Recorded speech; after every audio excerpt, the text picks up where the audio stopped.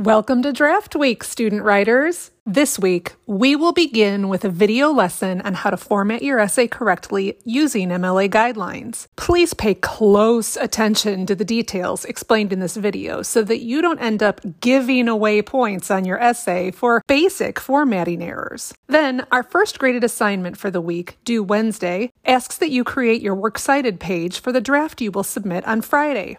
Here's our first tip.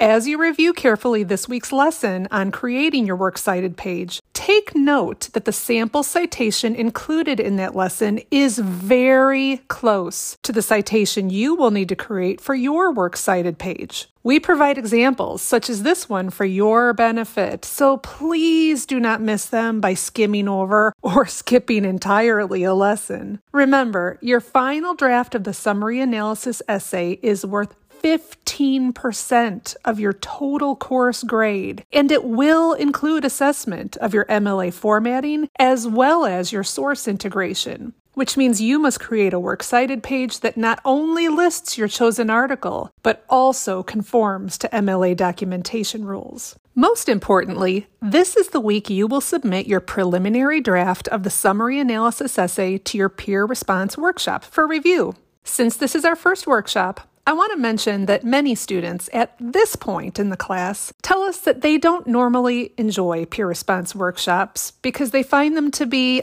either uncomfortable or a waste of time. The first group, those who feel uncomfortable, often feel this way because, as student writers themselves, they just don't feel equipped to provide feedback on their classmates' writing.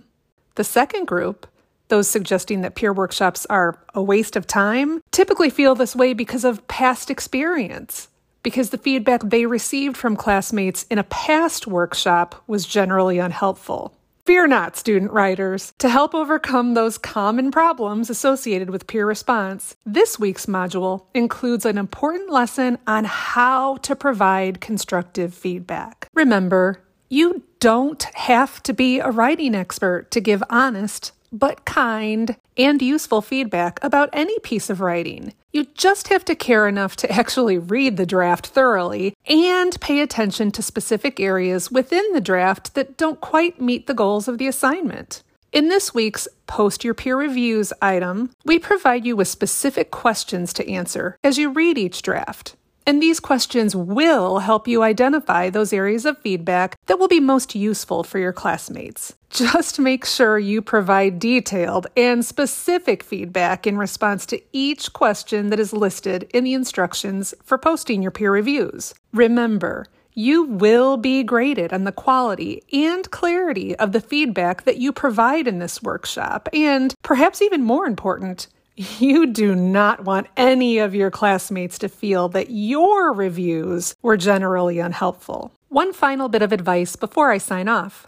Please take note of the important course policy reminder that is posted immediately following this week's list of assignments, tasks, and activities. I'd really hate to see anyone in this class give away hard-earned points on their final draft of a major written assignment simply because they did not complete or did not meet the length requirements of a preliminary draft during draft week. I wish you another productive work week, and as always, reach out via email or MS Teams chat if you have any questions about this week's lessons or assignments.